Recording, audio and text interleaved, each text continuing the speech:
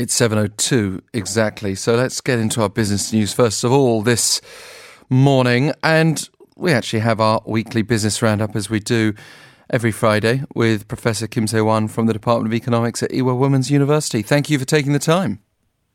Good morning, Alex. And one of the big economic developments here at home this week was the government finally announcing that supplementary budget of 11.7 trillion won. Can you tell us a bit more about how it's going to be spent?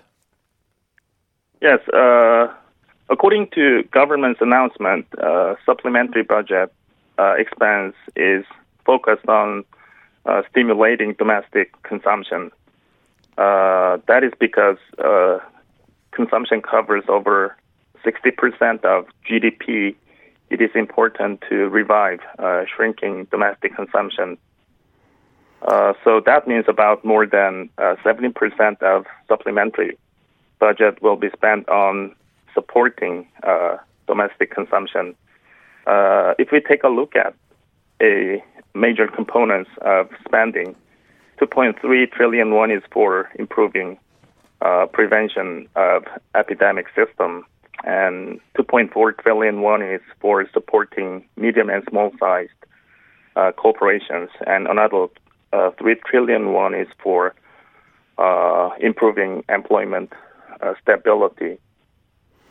Now, 11.7 trillion won to any individual will sound huge, but it's almost exactly the same as what was put aside to deal with MERS in 2015, which was an intense localized outbreak, and you suspect not of the same economic consequences what we're currently going through. Is this 11.7 trillion won budget being put forward now the appropriate level to deal with the fallout of COVID-19? Well, I think it would be better if the supplementary budget was larger than 11.7, but I think there was a big concern on quickly increasing government debt, but that was the main reason why they kind of had a not that huge supplementary budget.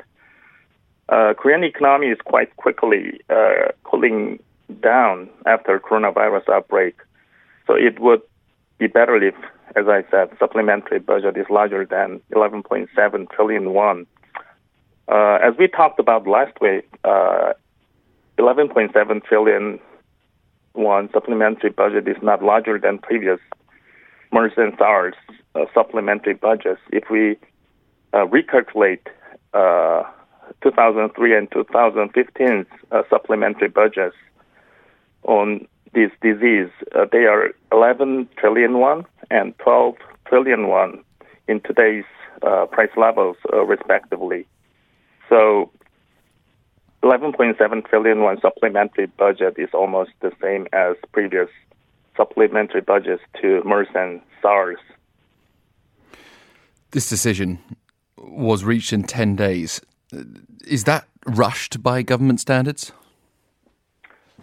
Well, that is actually a good point. The reason why government rushed through this supplementary budget is for providing resources at the right time under emergency situation. Domestic consumption and investment is decreasing quickly, and private sector's business situation is worsening quickly too. So it is important to provide preemptive measures to revive domestic expenditure. So assuming quite unanimous agreements on supplementary budget between the ruling party and opposition parties, government should be speeding up in preparing supplementary budget proposal to Congress.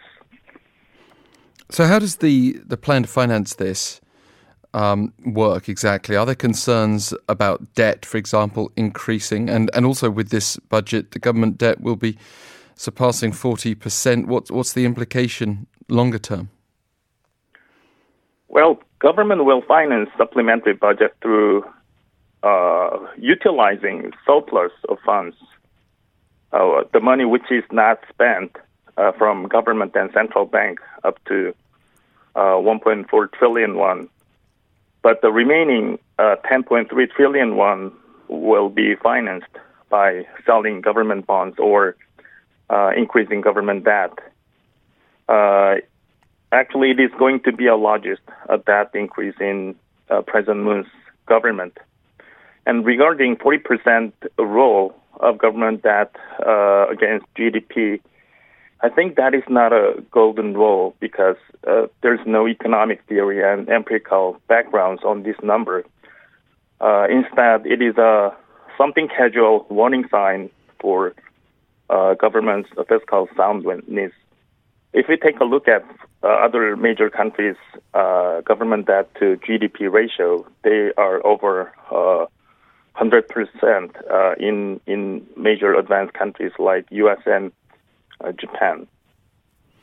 If we can continue to see the economic slowdown as a result of this outbreak, what options would the government then be left with?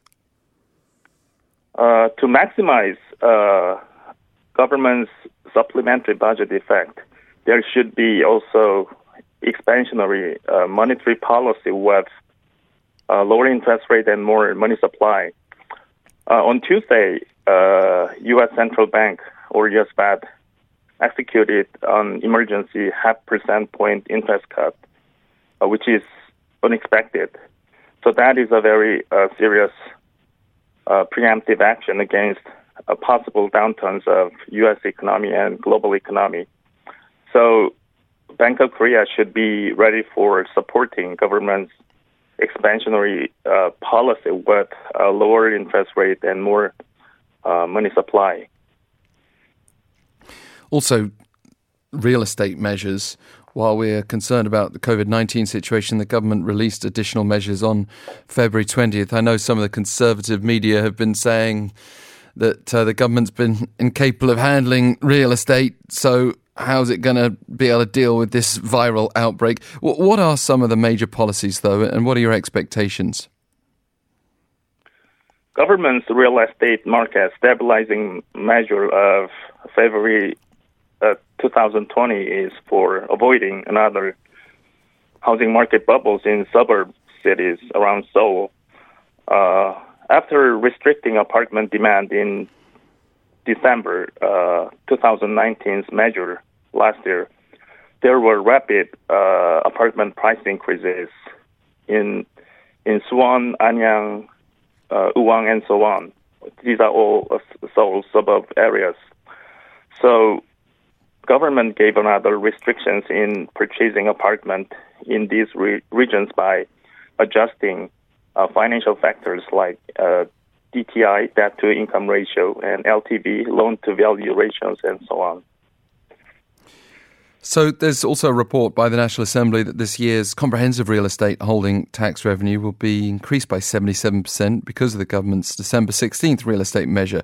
Can we touch on that briefly?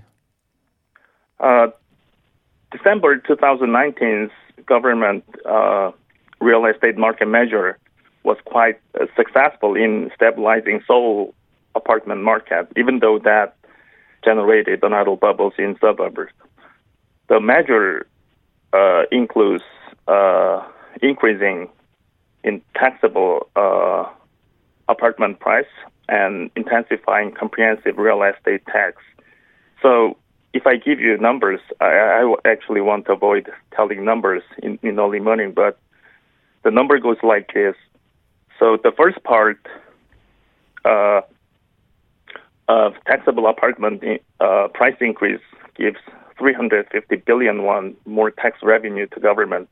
And the second part of the higher comprehensive real estate tax rate gives another 410 billion won to government's tax revenue. So total tax revenue increased will be about 1.7 trillion won. And that is about 77% tax increase due to that government's real estate market measure.